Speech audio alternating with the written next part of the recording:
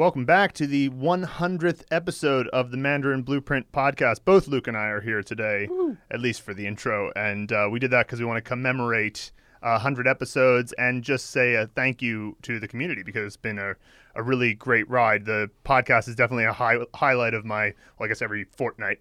Yeah. And so it's just, we wanted to come in and just say thank you for all the engagement in the course. It's super helpful because every week we're kind of, I wouldn't say forced, we just have the opportunity to look at all the feedback coming in, including just people sharing scenes or sharing prop suggestions and stuff like that. And it's just this great thing that holds us accountable to what you guys are saying and how to improve the course each week. It's pretty awesome. Yeah, I mean, looking at you guys' comments is a daily source of enjoyment, entertainment, and just gets me thinking a lot as well. And, you know, especially just delivering it on the podcast. I hope you guys can tell that we do enjoy doing it. And as we get more clients, more members, we're probably going to be upping the frequency at some point. But we're not right now. But it's just something we both look forward to every 2 weeks. And just wanted to say thanks for that. Yeah, and so just a couple like updates about what we're doing and maybe some ways that you guys can continue to help us. So first of all, just a couple things that are more practical about the course. I've been working on in phase 4 creating these new text tracking videos so that all of the different stories, short stories, dialogues, opinion pieces, and then into phase 5, the longer form stories, they'll all have a video that you can download and save on your phone and use for shadowing that tracks the text as along with the audio. So it's actually great for shadowing because you can put it right on your phone, walk around your living room or whatever and see exactly where you are, pause it. It's got the 80% speed and the native speed. And so I'm in the midst of doing that. It's quite laborious, but it's fine. I'm happy to do it because I can tell how helpful they're going to be. So we have that to look forward to. And Luke has been working a lot on outreach. So maybe you could talk a little bit about that. Yeah, so we finally, you guys kind of know that we're both fairly perfectionist about the course, and we were kind of waiting to get it to the point where we can be okay, we're going to share it with the big influencers out there, the big language learning polyglots, sort of Mandarin, anyone in the Mandarin field that's running a blog or a podcast or any sort of major website. We've decided that it's time to start sharing our course with the world properly, officially, and we're contacting as many people as we can each week in our spare time, and just opening up a dialogue with them and seeing if they'll feature us on their podcast or vice versa. Where they'll put us on their resource list. We've already had a little bit of success with that, haven't we?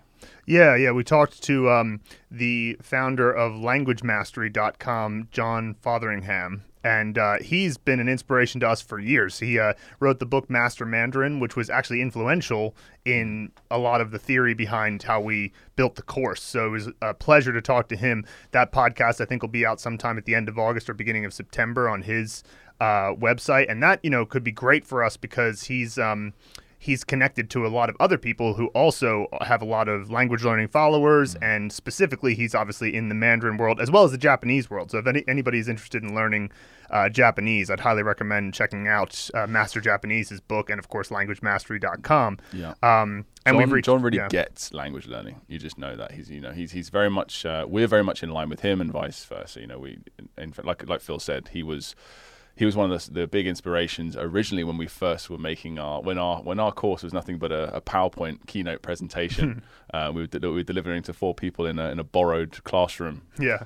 He was one of the original guys that helped us out, sort of finalize the structure. Yeah. And so here's how we were thinking that you guys might be able to help.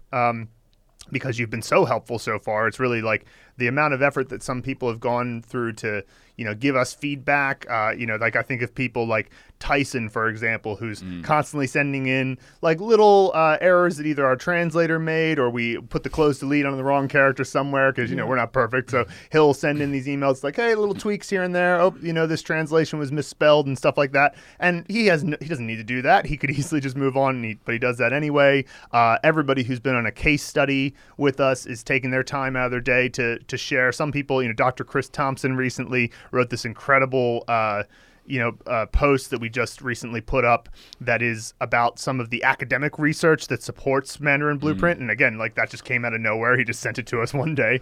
Yeah. It's amazing stuff. And so if anybody else wants to kind of contribute and help Mandarin Blueprint grow, and for us to have the resources to make the course better even faster, here's a few things you could do.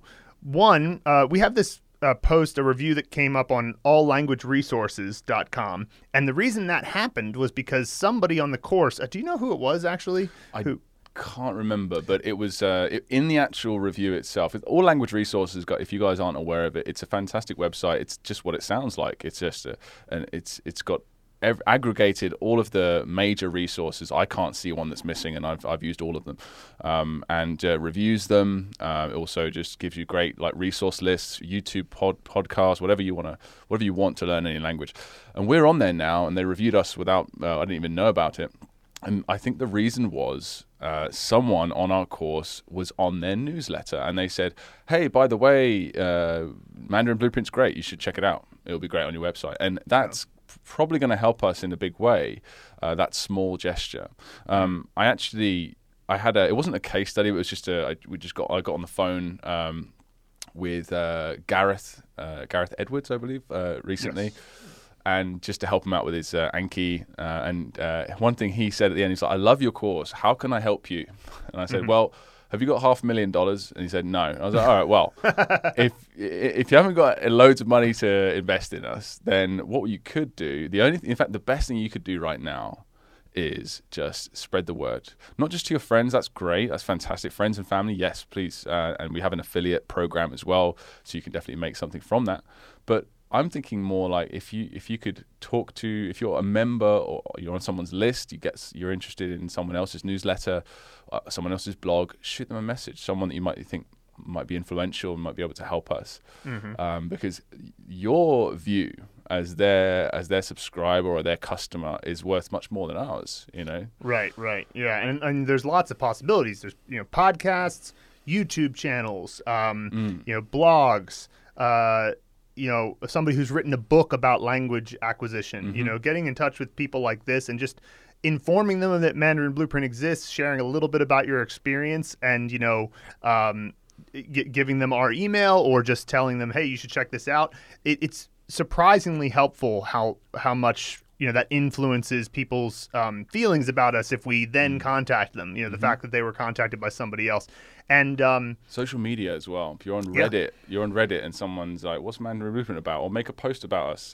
Do it on Quora, wherever you are. Facebook, just anything and everything will help. Yeah, and all you guys who are listening to this are people who are interested in Mandarin Blueprint. You're committed to the course. You're listening to our podcast. So, I think that I'll level with you a little bit. We're at a place where, we're making a little bit of a profit as a company, but it's just a little. So if we really hit it now, we can get to a point where we're very secure. And if we're secure, what that means is that we're going to be able to continue to focus all of our attention and all of our resources on making the course even better for you, giving you guys an expansion, making the current materials richer. And so, we're in a situation where we're not, luckily, because we're making a little bit of a profit, that means that we're not like imminently going to go bankrupt, which is great. But, we're also not in the place where we feel like, okay, I'm certain that 5 years from now, Mandarin Blueprint will definitely still be good. So that's why if you guys help with these types of things, this is exactly what gets us over the hump. And so if you're interested in supporting that, and of course, also, this is obviously a little bit of a bold ask, but if you do know somebody who is interested in investing in an app for Mandarin Blueprint, that's opening the channels of communication there is something we're also open to. So, but mostly everybody, I just want to thank you for, we started this podcast in January of 2019, right when we released the course.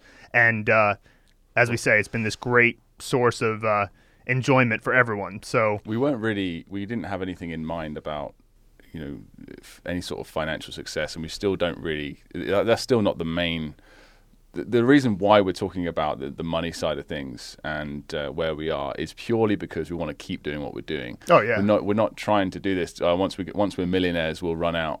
We want to make it easier for everyone to learn Chinese, and I think we're doing that in a huge way. I see when everyone gets to level 13 and they're just like, I can read and understand Chinese, the taxi driver understands everything I say. That's why we do it. Thanks so much, everyone, and we'll transition now to the main podcast. And just thanks again, and we'll keep doing this every week. Hello and welcome back to the Mandarin Blueprint Podcast, episode 100. Thank you guys for listening today. I hope you enjoyed that little preamble as well. Really meant everything we said. We're so happy to do this every week. It's the highlight of our every fortnight, rather, for each of us. So today we're going to talk about a grammar point, 除了. It's a connector, or as you might know in boring grammar speak, conjunction, and which basically means just connecting one piece of the sentence to another. So 除了 is a really common one, and it's going to be very useful, something you'll be able to apply immediately. And there's two major uses for it, two different contexts which you'll be using this word. So the first one would be 除了 plus a known quantity. So the first context is if you want to emphasize that there's more than meets the eye in a situation. In fact, I suppose this is the less common of the two contexts. I would guess that based on my experience learning Chinese. So you say 除了 and then a known quantity of something. So except for this, there's also this. That's basically what we're trying to communicate. So except for 除了 this known quantity, 以外, you can add 以外 as optional, that's why we put it in brackets, and then you would go on, that's the first part of the sentence, and then you would go on to add 还有, also, there's also, and then you would say what else that is there. And the second context would be this is the most common way, I suppose. You would want to make a general statement with a clearly defined exception. So you would just say 除了, and then you would say the exception first, and then, so it's saying, except for these guys, or except for this thing, 以外, and then a generalization. So let's jump into the sentences to make sure this is all a lot clearer. Now, 除了, despite the fact that it has two different usages, it's still very straightforward, so we won't need that many sentences to get the point across. Let's start with sentence one, obviously. That's kind of redundant, isn't it, Luke? So the first one here is, 我除了要完成今天的工作以外, 还有另外的事情要完成. So apart from or except for having to finish today's work, I have another thing I want to finish up. So 我除了要完成今天的工作以外, so 要完成今天的工作, work that I have to finish today, having to finish today's work 以外, apart from doing this, 还有另外的事情, 还有, there's still another thing I want to finish up, 完成 is finish. So notice here that, again, you've got the 以外. You can always remove the 以外if you like, but, it's a habit of mine. I've mentioned this before. I like to say the full version, as long as it doesn't change the meaning, as long as it doesn't make it too formal, which in this case it doesn't really change the meaning at all.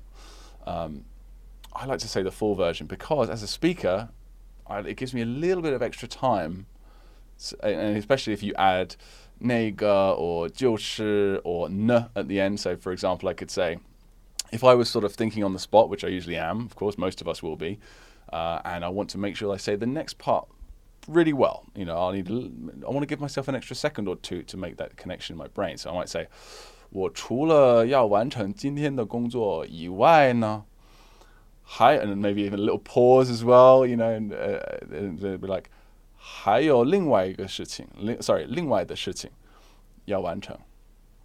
So that's something that I would do. So let's move on to sentence 2 and see if we can really grasp this structure. This time we're not going to say 还有, we're just going to say 除了 and then 以外, which again is optional. Okay, so let's have a look at sentence 2. 最近几年, that means recent years or during the past several years, 除了 except for 有一些特别想要宝宝的人以外. So apart from those who really want babies, apart from those people, 不少人 a lot of people 都不太想生宝宝，都不太想生宝宝。So lots of people don't want to have babies. That's how that would translate. So now, by the way, guys, I don't know if this is true. This is just a sentence one of our writers, I think this one was Annie, just made up. So we're not actually saying this is true at all. It's just a grammar lesson. So I keep saying that we can remove the 以外, right? So let's look at a sentence where we don't say 以外. This is sentence 3. It's from level 25 of the Mandarin Blueprint method. You'll unlock this at that point. 除了衣服 except for clothes, 还有别的东西要拿吗? Do you want to take anything else? Apart from clothes, 还有别的东西要拿吗? 拿 is to take, just as in you're taking with you to go somewhere perhaps. Now let's move on to the last sentence here. Again, this is just another generalization. So far we've had 2 还有. We've had 2 ones where you have a known quantity and then you're adding more on, with the 衣服, for example, in the last sentence. And now we're going to do one more sentence, which is another generalization with an exception. So let's do that. 除了那些新陈代谢特别好的人以外.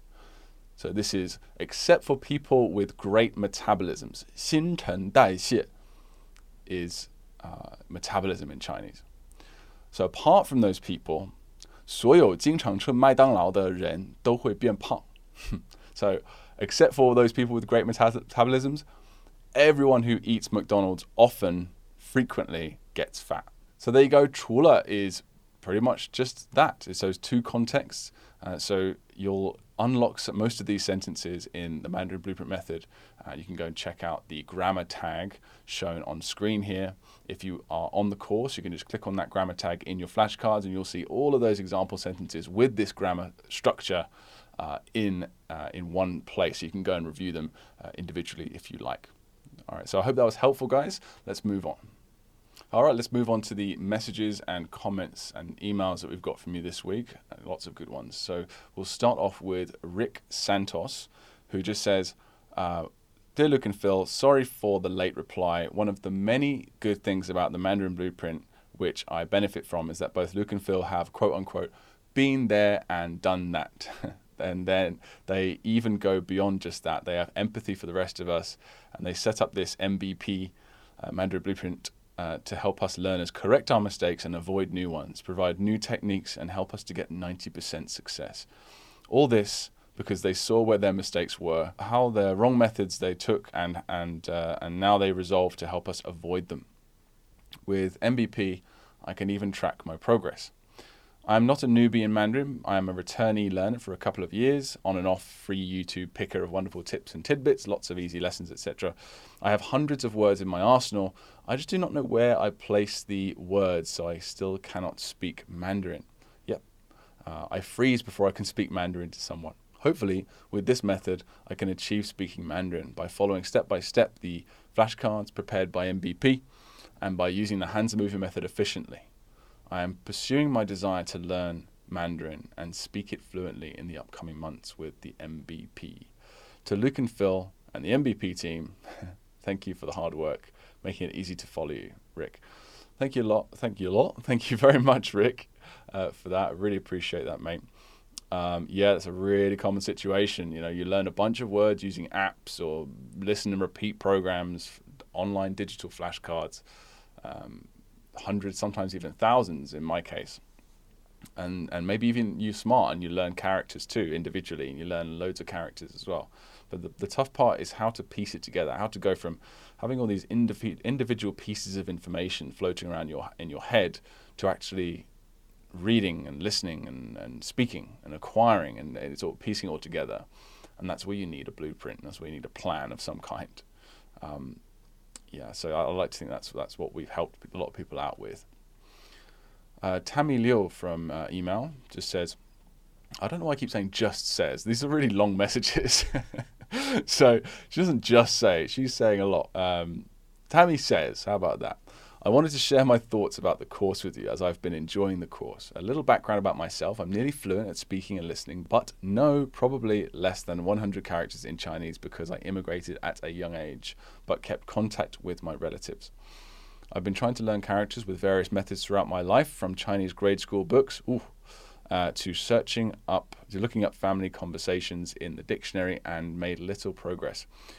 I dream to be able to read Chinese books and one day wow my family by reading Dream of the Red Chamber, or feel more like a native when I visit China. That's so funny. You say Hong Lou Meng, Dream of the Red Chamber, because another, I'm sorry, I can't remember her name. I think, Bardin, Sarah Bardin, I believe, recently sent in a really nice article. That's like a case study, just reviewing the course and her experiences. And she has either fiance or husband. Yes, husband who's Chinese, and that's her dream too. She wants to be able to read Red Chamber, Dream of the Red Chamber, which is just weird. It's just a bit of synchronicity there. Hong Lou Meng. I've never actually tried to read it. I might do that. It seems to be all the rage. I'm very glad I came across your course because I found that it's an easy way for me to make progress, since the material is all there in a digestible way that's laid out for me. Yes, we've done all the legwork for you. It's so much easier to watch videos than read a book in silence when starting off. Yeah. I admit I was skeptical at first. Lots of people are. But recently it feels like I'm finally getting the hang of things and learning more characters I previously didn't know about. I skipped most of the pronunciation course, but now I wonder if there are parts that would be valuable for me to watch, as most of my habits are from experience and habit rather than understanding. Oh, that's a tough one. I'd have to hear you speak. But if you've been speaking since you were young, you've probably got great pronunciation. There are situations like, for example, a friend of mine's wife, she moved to Australia when she was 8 years old from China. So of course she was absolutely fluent, but now she speaks fluently in Chinese, but with a heavy Australian accent. That's just something that, but she's got no problem understanding and no problem communicating whatsoever, just a very heavy accent. So, yeah, who knows? You might pick up a thing or two. I do have some feedback about the course that I think could improve the experience as well. It would be awesome if there was a way for people like me to get a condensed version of the Pronunciation Mastery course, or even clearer guidance on where to start Mandarin Blueprint for someone in my position. It felt awfully dry at first until I started encountering characters I didn't recognize. Yeah, so this is I can understand this. If you're fluent in Chinese already, which the course is not aimed at, to be fair, then yeah, we spend a lot of the 6 hours of the meat of the course teaching over 200 words and phrases, and we use that as a way, or like vehicles for practicing the sounds, which is way more fun than drilling, because people can learn survival Chinese, how to get by in Chinese at the same time as picking up native pronunciation. But we do, there's other parts where we're like, we really want to include this word as an example, and maybe it's not 100% necessary to pick up the pronunciation. So I think it could be a good idea, because we have a ton of people who have experience learning Chinese. They're maybe even intermediate or higher. I've had people join our course that have passed the HSK 5 already, but they wanted to relearn certain things and what have you. There's certainly a way we could make like a fast track for both the pronunciation and the main course as well. We'll definitely consider doing that. But we've got, we should be able to get around to that at some point soon. Next, we've got, in some of the earlier videos, the logo tends to obstruct the Okay, by the way, we're getting this sorted out, because we've had a bunch of people, because we're all bootstrapped, right? So we upgraded our logo for the final time a year ago. And I had a friend go through, and he kind of did it in a lazy way, as a friend who's a video editor, and he just Control Control V, just pasted the logo in every second of every video, and it didn't go through. And anyway, so it blocks sometimes in the pronunciation course, but we're actually in the process of removing that logo right now. So in a few weeks, it should all be sorted. Another point for improvement, it would be really great if there was an autoplay feature. Oh, okay, so I've also got a story about this. So the autoplay thing is a function that Kajabi has, which is where we run our videos, but it just doesn't work. We can set it to like 2 seconds or 10 seconds or 30 seconds. It will autoplay, but then it just doesn't play.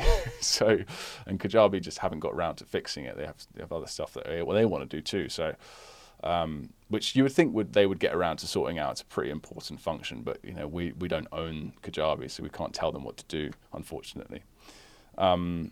But yeah, overall, it's been fun, and I'm really looking forward to how much more I'll learn and how close I can get to achieving my Chinese goals.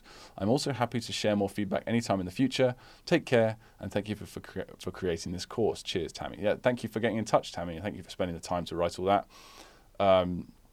And, you know, we probably will chat soon if you keep making your way through the course. Christopher Thompson on 能力.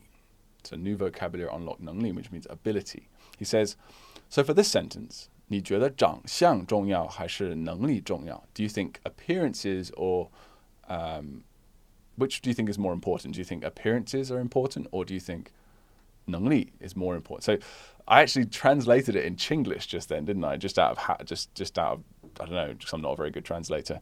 But in Chinese, this actually means, even though it's not actually, there's no comparison word. We're not using like, is this more important? There's nothing that says that in the sentence, but that's the meaning that it expresses in Chinese.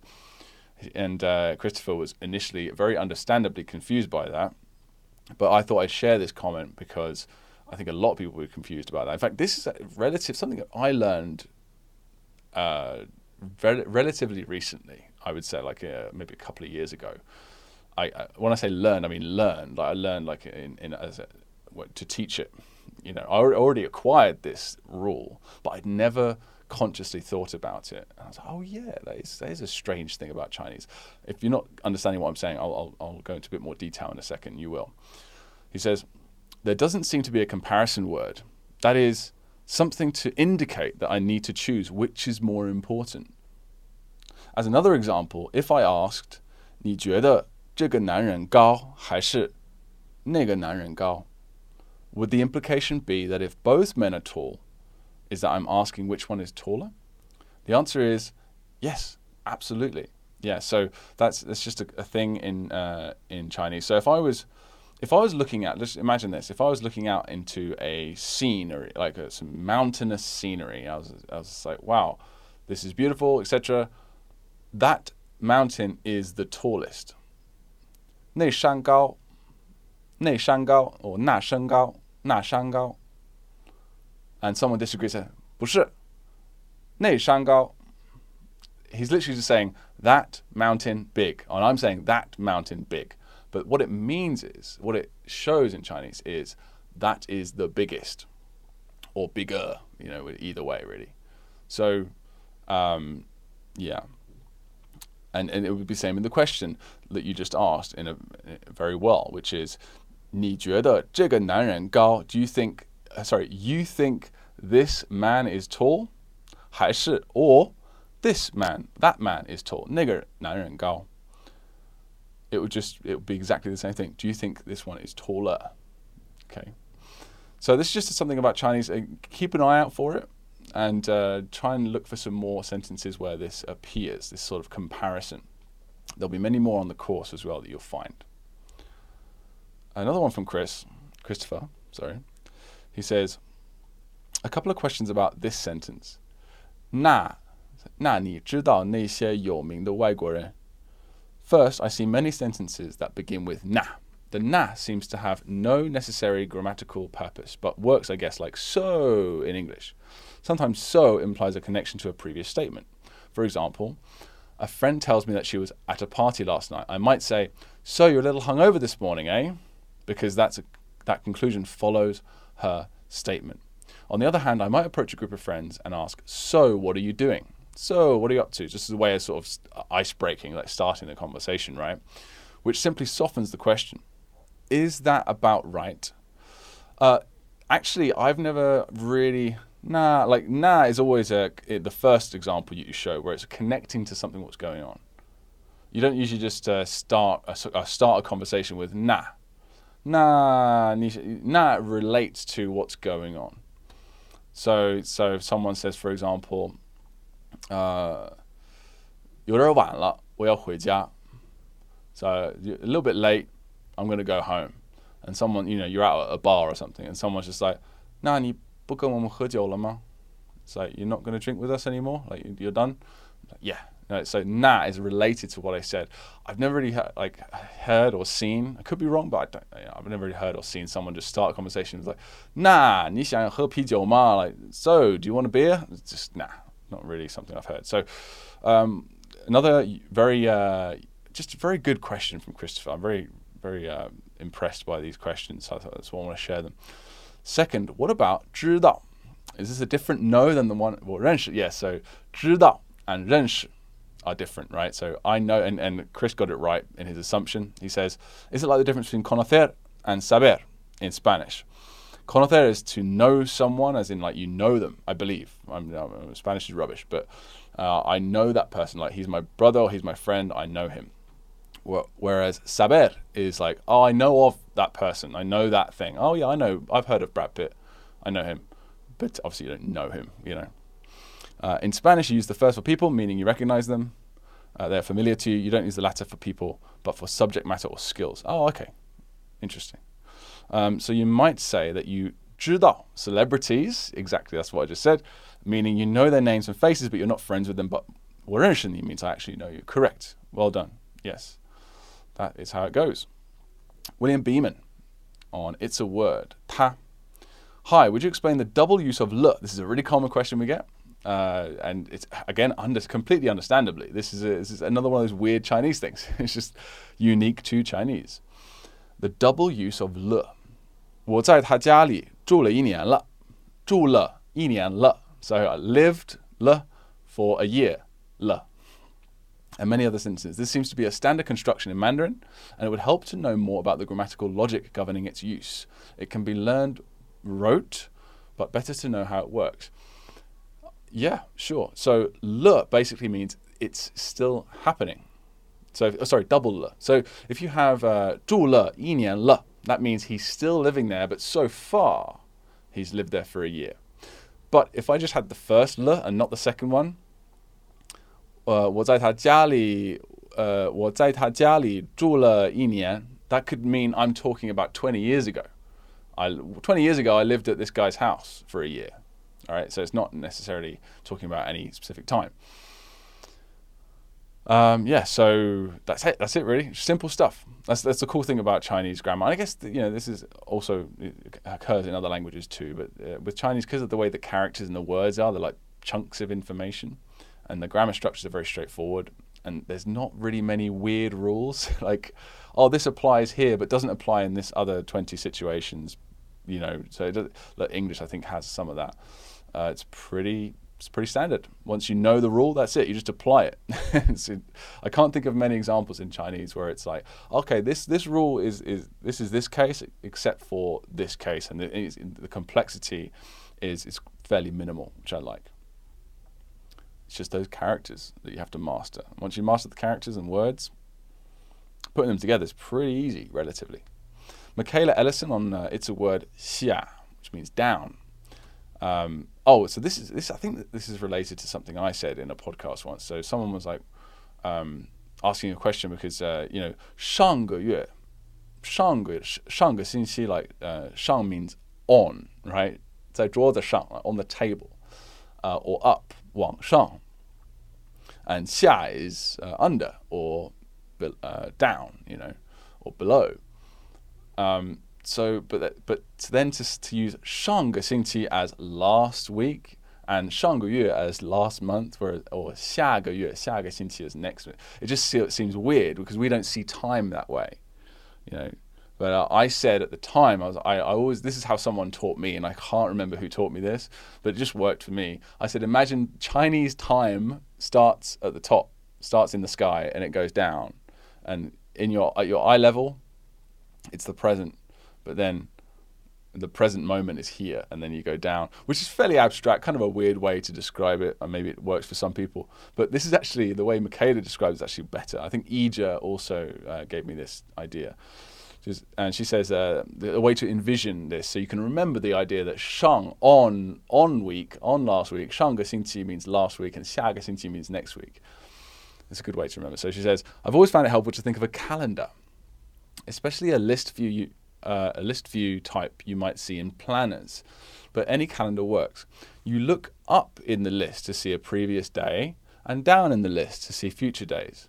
For a hanging calendar, you would turn the page from the top to see the last month. So you'd flip, 上个月, and flip up the bottom page, 下个月. Yeah, it's just such a cool, it's way better than what I said. Yeah. So anyone out there who wants to remember 上 and 下, like which one do you use for next and last, imagine the calendar. Thank you, Michaela. Christopher Thompson again on vocabulary for 公斤. I think this is asking about someone's weight. So if someone asks you about your weight, he says, would a correct response to the above question be, 那不关你的事?不关你的事 means none of your business, none of your business in Chinese. If you want a more rude one, you could say, 关你屁事. I think it's 关, or is it 干? Maybe it could be both. I've only heard people say it, I've never seen it written. So, 关你屁事, like 屁 means fart. So it's like, I can't translate that, but I don't even know what that. How would you translate that literally? But yeah, that's if you want to go a bit heavier with it. I will mention as well. I'm just on a little side tangent about that. The reason why I remember 干你屁事, 干你屁事, it's like as in to do 干你屁事. I remember that very clearly from a scene in this beautiful film called 意义. I don't know the tones exactly for that, but it's Y-I, as in, E, the number one twice. And it's just a beautiful film. I recommend it to everyone. It's fantastic.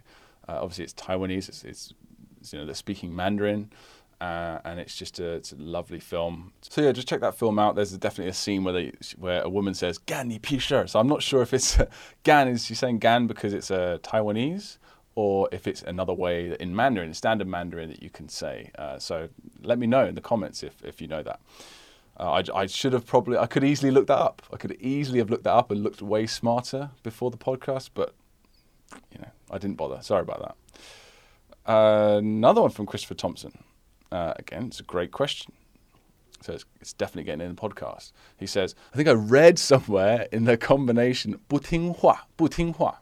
My sense was that it meant disobedient, as in doesn't listen to what I say. So, 我的儿子很不听话 would mean my son is disobedient. Yeah, or very disobedient, sure. So I think, so 不听话 literally doesn't listen to my words, the words that I'm saying, or just words in general. And funny enough about this, it's something that I coincidentally realized consciously very recently, like I'm talking like a couple of months ago. Like 不听话. You think that 听话 would be literally, I always sort of literally say it as thought it was, he's obedient because he listens to what I say, or what his elders say specifically. But it doesn't have to be that. It's just basically a good kid, a well-behaved kid, polite, understands manners, this sort of thing. So it's generally used in that way. And it goes the other way too, of course. It's just generally disobedient, naughty. The next one here is from John Morrison on 关系. He unlocked this word. And he says, I found this last sentence, 不过我真不喜欢小天这个人. Very interesting. Can you explain how this pattern is different? And very helpful in understanding Chinese grammar. So what John is referring to here, I think, is the 这个人 on the end. Why is that there? What does it do? What's the function that it's serving?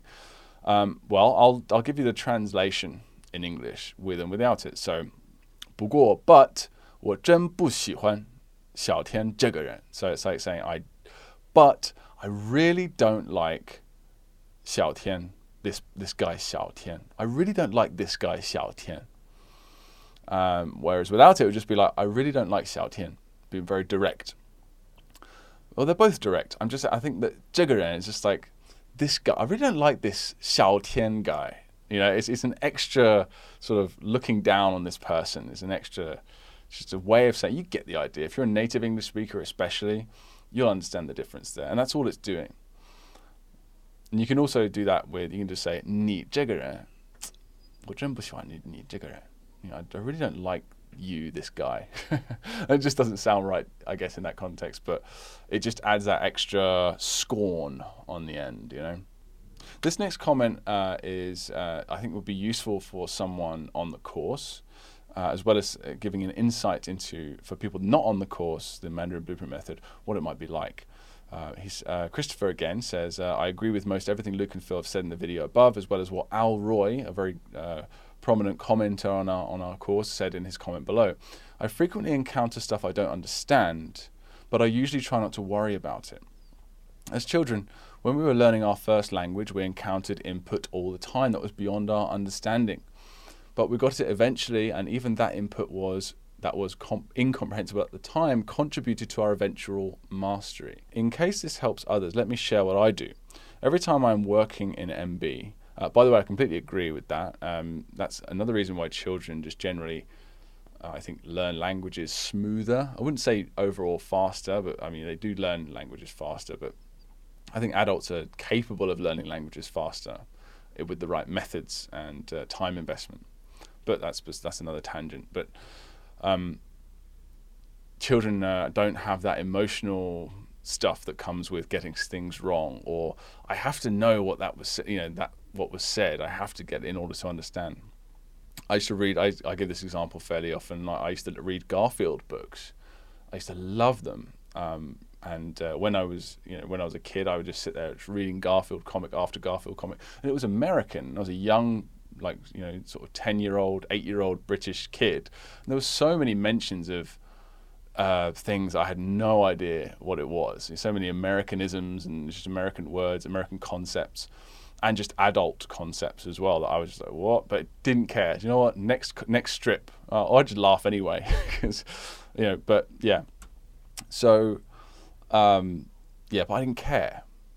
Just go to the next one. And even if you're reading like a book or a short story or something like that, it's not a big deal. Just skip over it. Try and see what you can find in the next sentence. Okay, so let's get back to this. He says, in case it helps others, let me share what I do. Every time I'm working on MB, I have extra tabs open on my browser. First, I have Google Translate. This way I can copy and paste something to hear what it sounds like, even a crappy computerized voice, or remind myself of Pinyin and maybe get another, also usually not great, translation. I have a tab for typing in Chinese, Arch Chinese. That's a great website. This allows me to try to create sentences myself that use some new character or a bit of grammar.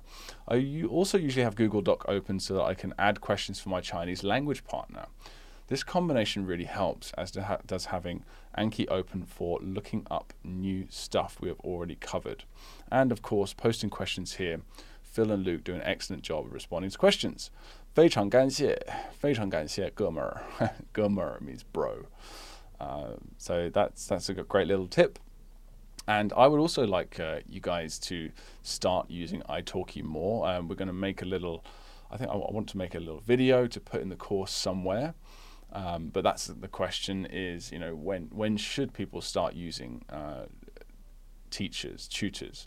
And the answer really is up to you. It's answers when you feel comfortable. But also, if I say that, there's going to be a lot of introverts or people with not that much money, for example, or they're using money for other things, who might put it off too long. And I have to tell you guys that getting a tutor at least once a week, 1 hour, that's about $15 an hour for a good tutor on italki. Maybe $10 to $15. It'd be worth the money, worth it. And maybe 2 or 3 or 4 or 5 a week if you can. That's a lot of time there, but you'll start practicing some of the stuff that you're learning, you're inputting, you're listening and reading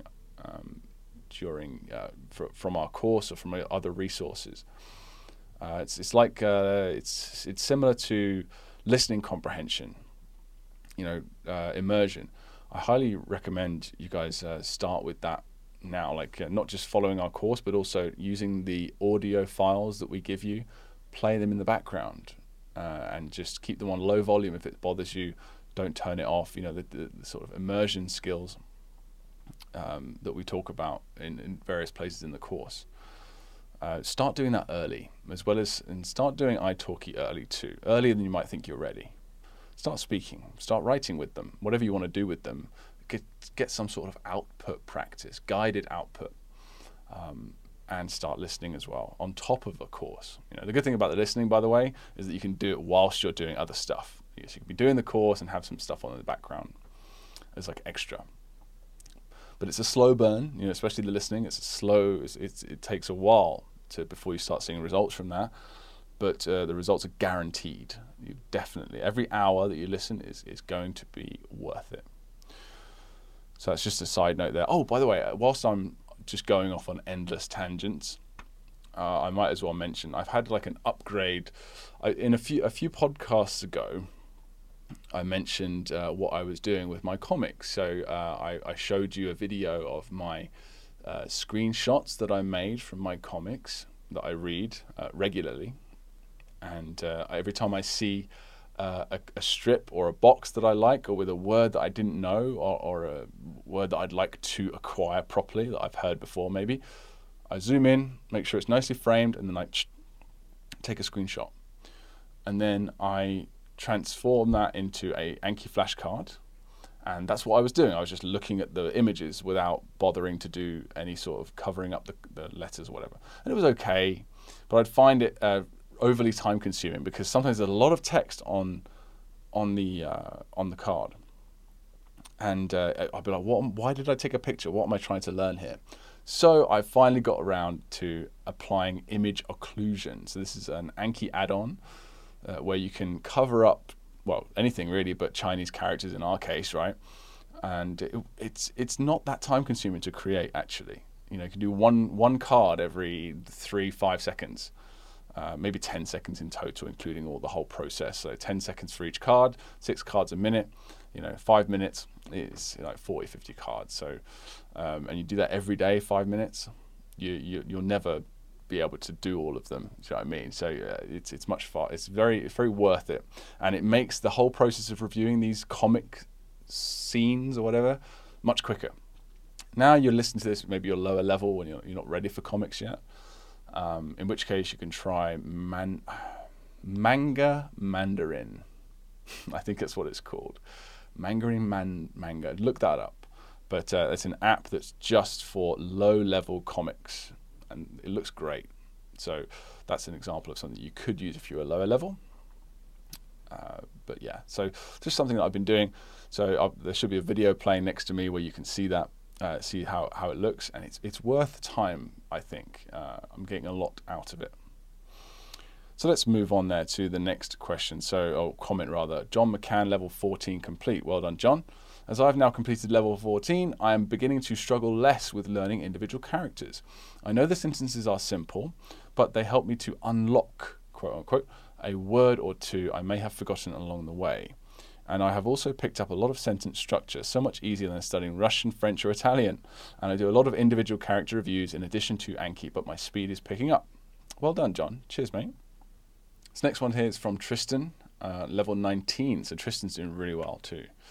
He says, the video mentioned, I think this is a video, I accidentally mentioned this in a recent podcast, and it was put in a video.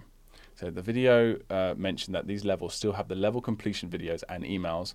Unfortunately, I haven't seen either in quite a while. I found those to be some of the most motivating aspects of the course. Would love to see more emails, videos in the future. Yes, we are, funny enough, we're actually in the process of making more videos. For anyone that's not receiving your emails, you need to turn on notifications. You only get, because they come directly from Kajabi's system. If you've turned off your marketing emails, and we don't send you any marketing emails anyway through Kajabi, so you can just turn them on.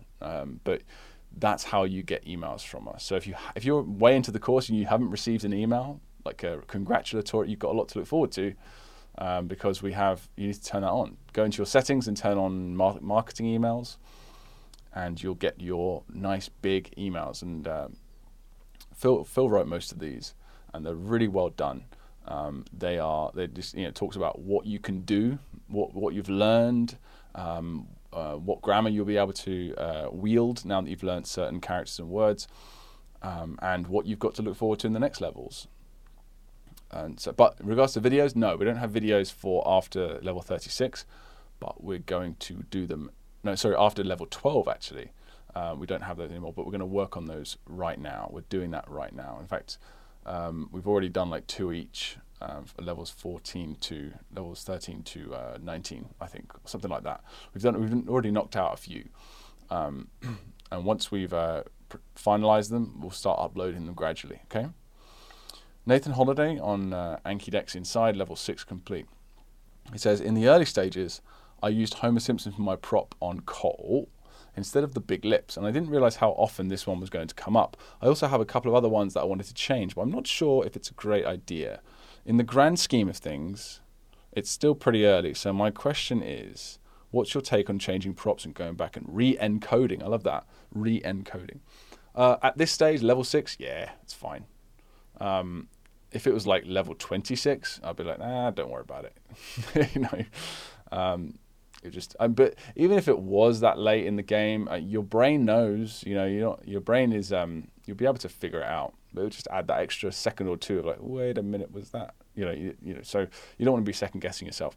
Yeah, but you can do it. It's not a big deal. Homer Simpson can go. Oh, Jackie Winters on Make a Movie for Xiong. He asked, can I ask, how does Xiong differ from Ge? This is a really common question, and it's all about morphemes. If you look at any It's a Word lesson, this is why the It's a Word lesson exists, because a lot of characters are just characters, and they all have meaning. Every single character has meaning. They're all morphemes. That's what a morpheme is. They're chunks of meaning, the smallest unit of a language. But not every morpheme can be used alone. We always use this word example, unexpected. So un is a morpheme in English. It's a chunk of meaning. That means something, that un. Expect is a chunk of meaning. It's a morpheme. And ed is also a morpheme. It has meaning. But only un and id cannot be used as words. Expect can be used as a word on its own. And characters are exactly the same. Xiong is an equivalent of un or id. Xiong means older brother, but it's not used. He's my xiong. You don't say that. You say, 他是我的哥哥. 他是我哥哥. He's my older brother. So 哥哥 is like expect. Right, so the next one is Charles Siegel on the Phase 3 Blueprint expansions. So this is an important one because a lot of people on the course might need to know this. He says, are we supposed to be able to fill in the blanks of the sentences before moving on? Or is comprehension the goal? What about the tones? Without Pinyin, my tones are all over the place. The recorded dialogue helps, but I can't remember them every time.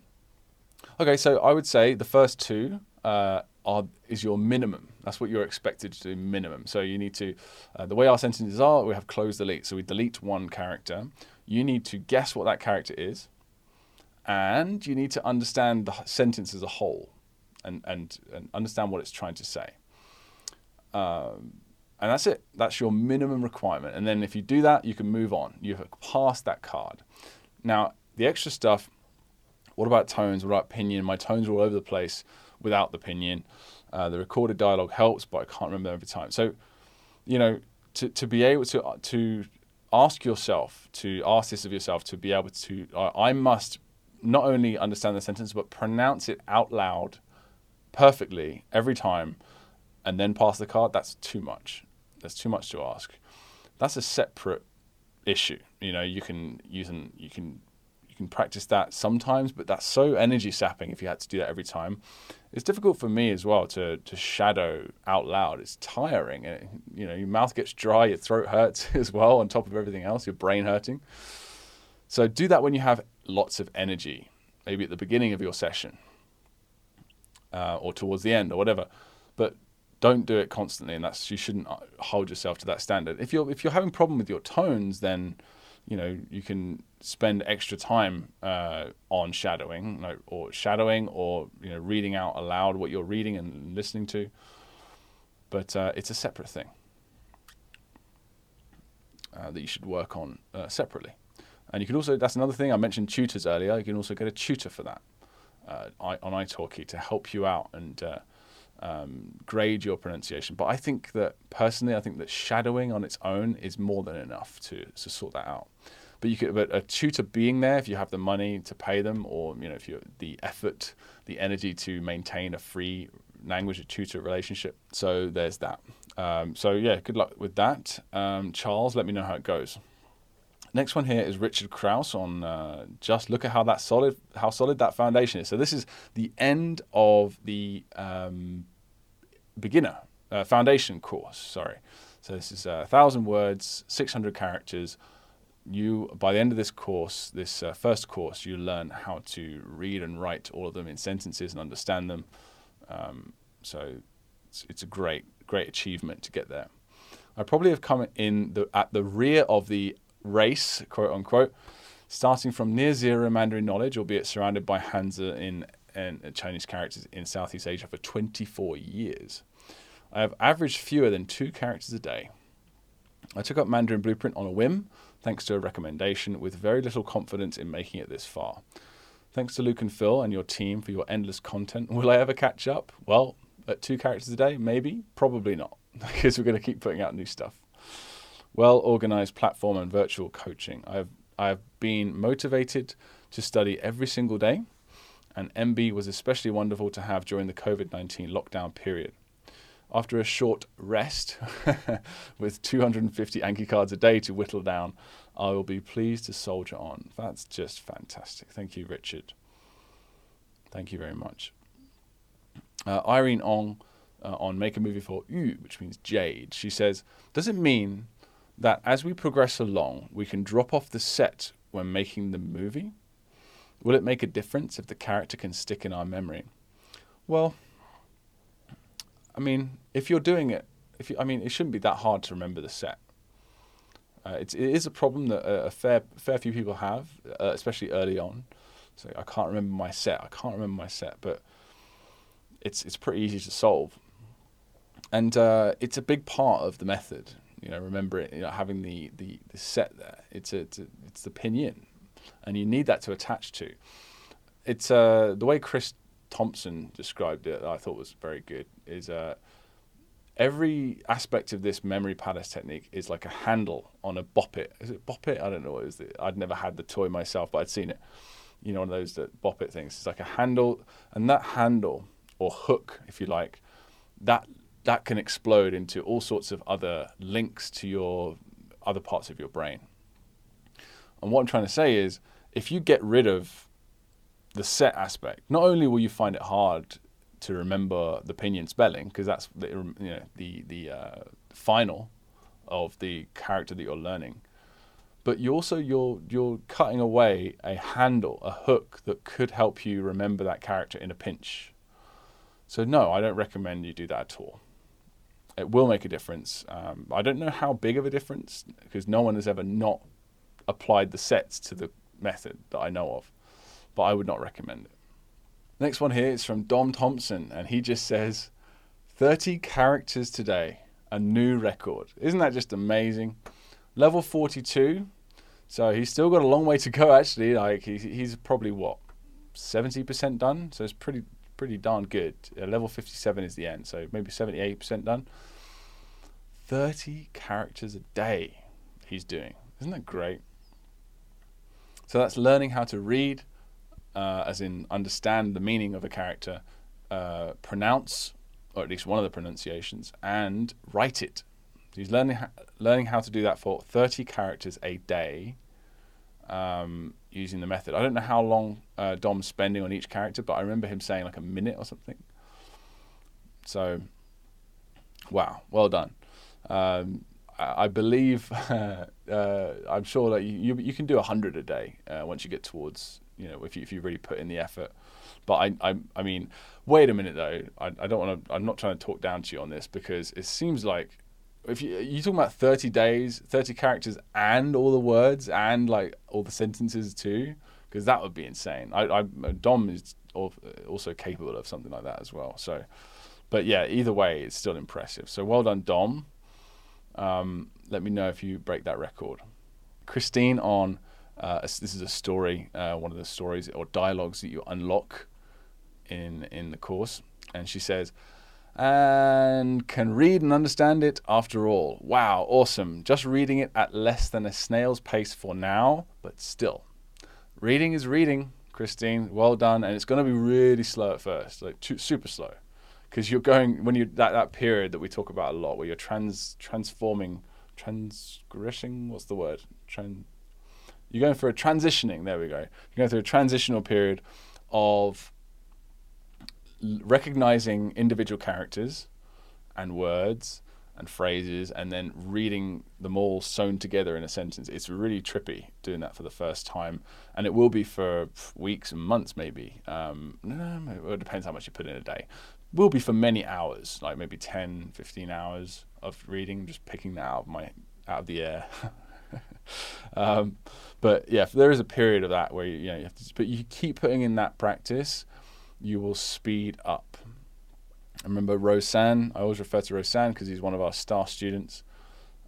He finished the entire course, 4,000 words, 1,530 characters, reading, writing, understanding everything. Did all of everything, like all the sentences, 7,000 sentences, 50. I think at that time it was 50 or so long form content, stories, dialogues, everything he reviewed. And he said that when it comes to our content that he's used to, he's seen it in flashcards a lot and stuff like that. Reading just became like he could read it just as fast as his native language, German. So it just takes practice. That sounds cliche, but that's it. Really, is that simple. So keep exposing yourself, keep reviewing those cards, and you'll be reading much faster very soon. Matt Schubert. On New Vocabulary Unlocked for Ganbei just says, this word almost got me into trouble when I first visited my Chinese partner's family in China. We all had big glasses of baijiu, like white spirit is what they call it. And I thought Ganbei was equivalent to cheers in English, which is just a single swallow of the drink and not draining the whole glass. I was informed later that it tends to mean more like bottoms up, and you're all expected to drain the glass. Her parents gave me a hard time for that one. Yeah, so you were just sitting there sipping the baijiu and then putting it down. Oh, that's a big no-no.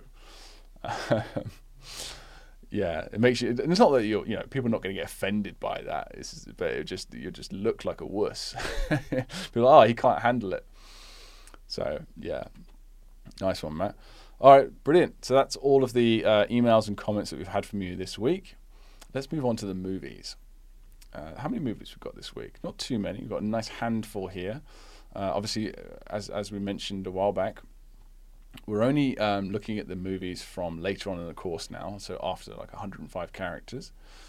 And we've already actually amazingly filled.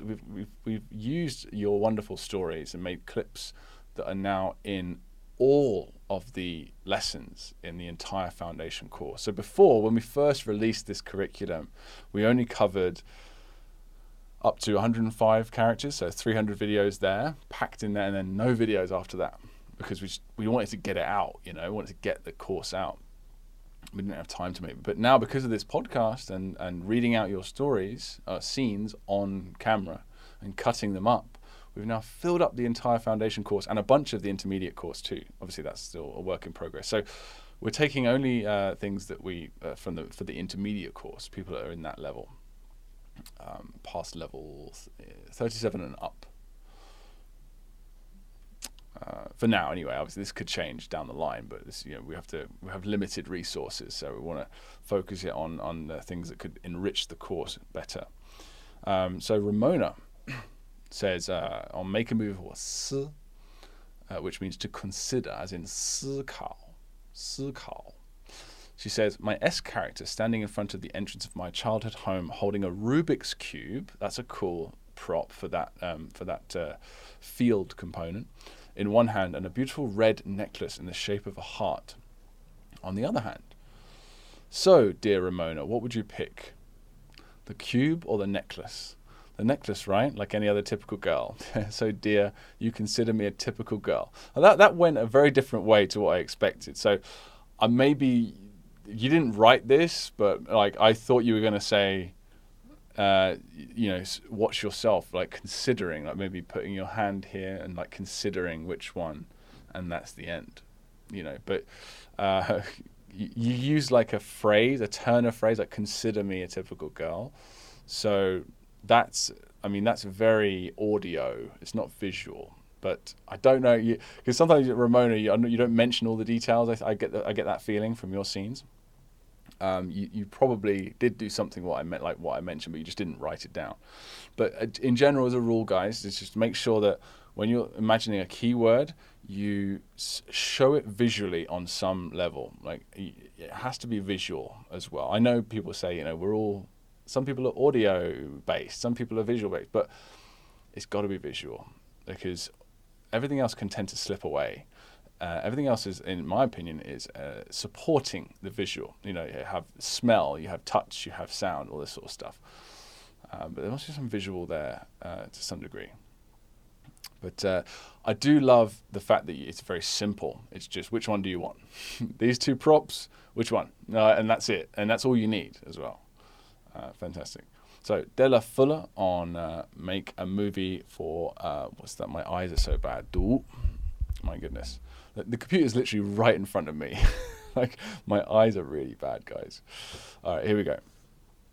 Du as in to read. Dumbledore has fallen on hard times since the end of the Harry Potter series. He has shown up in my childhood home kitchen wearing a trench coat and is opening each side to display the many Harry Potter books he has to sell my family. His pitch is that parents need to encourage their children to read, and these books will do just that. This is a hilarious setup, but again, just like with Ramona's story previously, for 思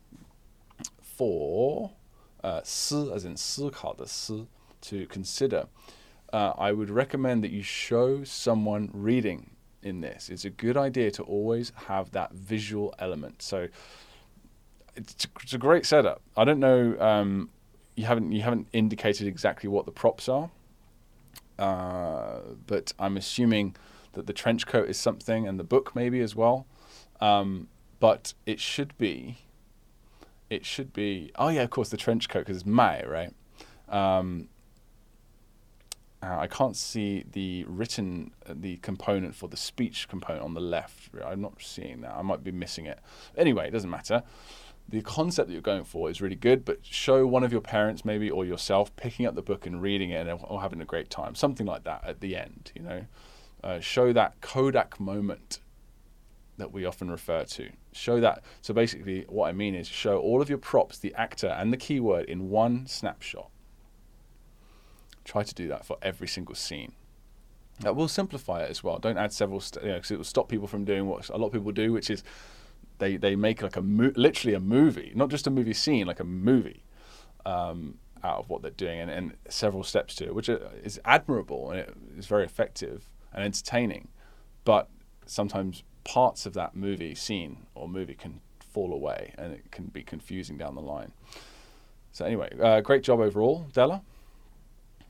Another one from Della is for make a movie for 件, which is an article. It's used for as in article of clothing. 一件衣服. I don't know why I said that weird. 一件衣服. I really accentuate the 服 there. 一件衣服.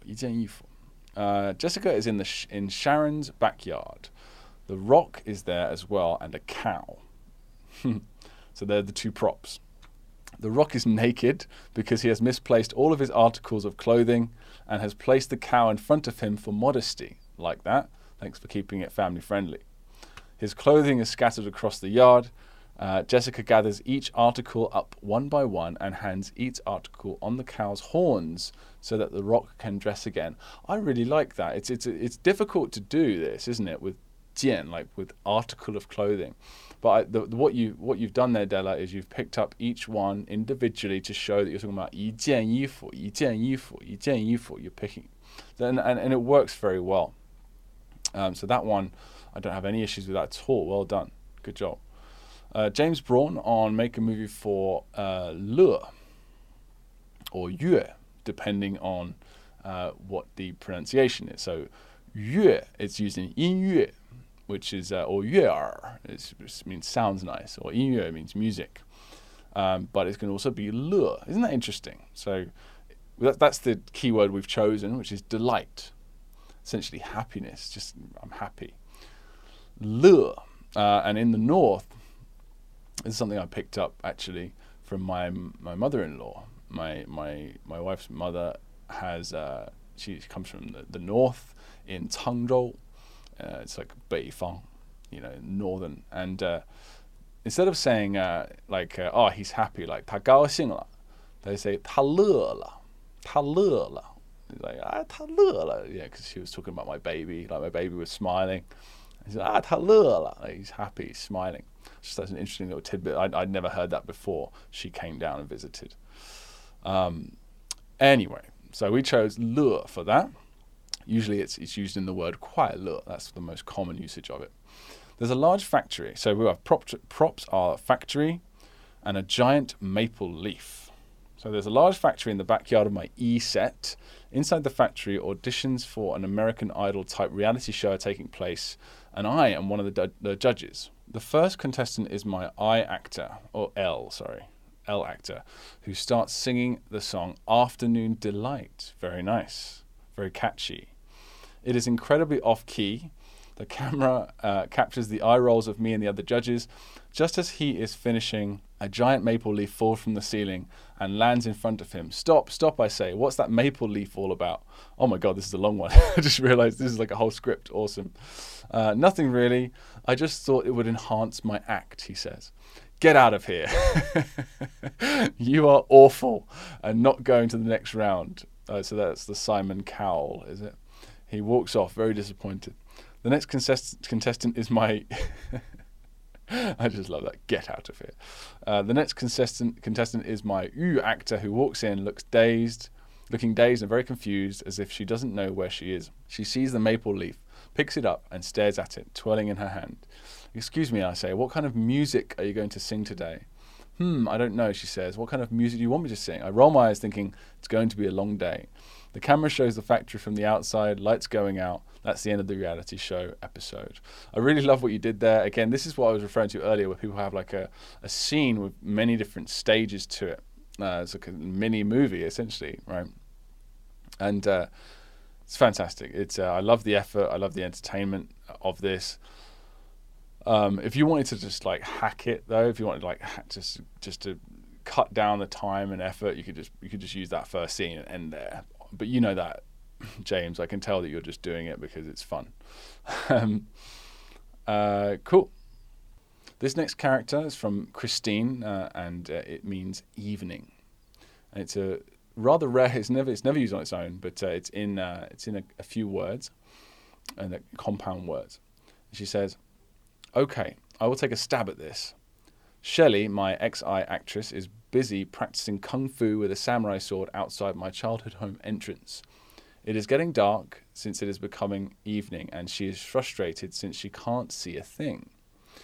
Up walks Mr. Spock with special eye drops he brought along from outer space.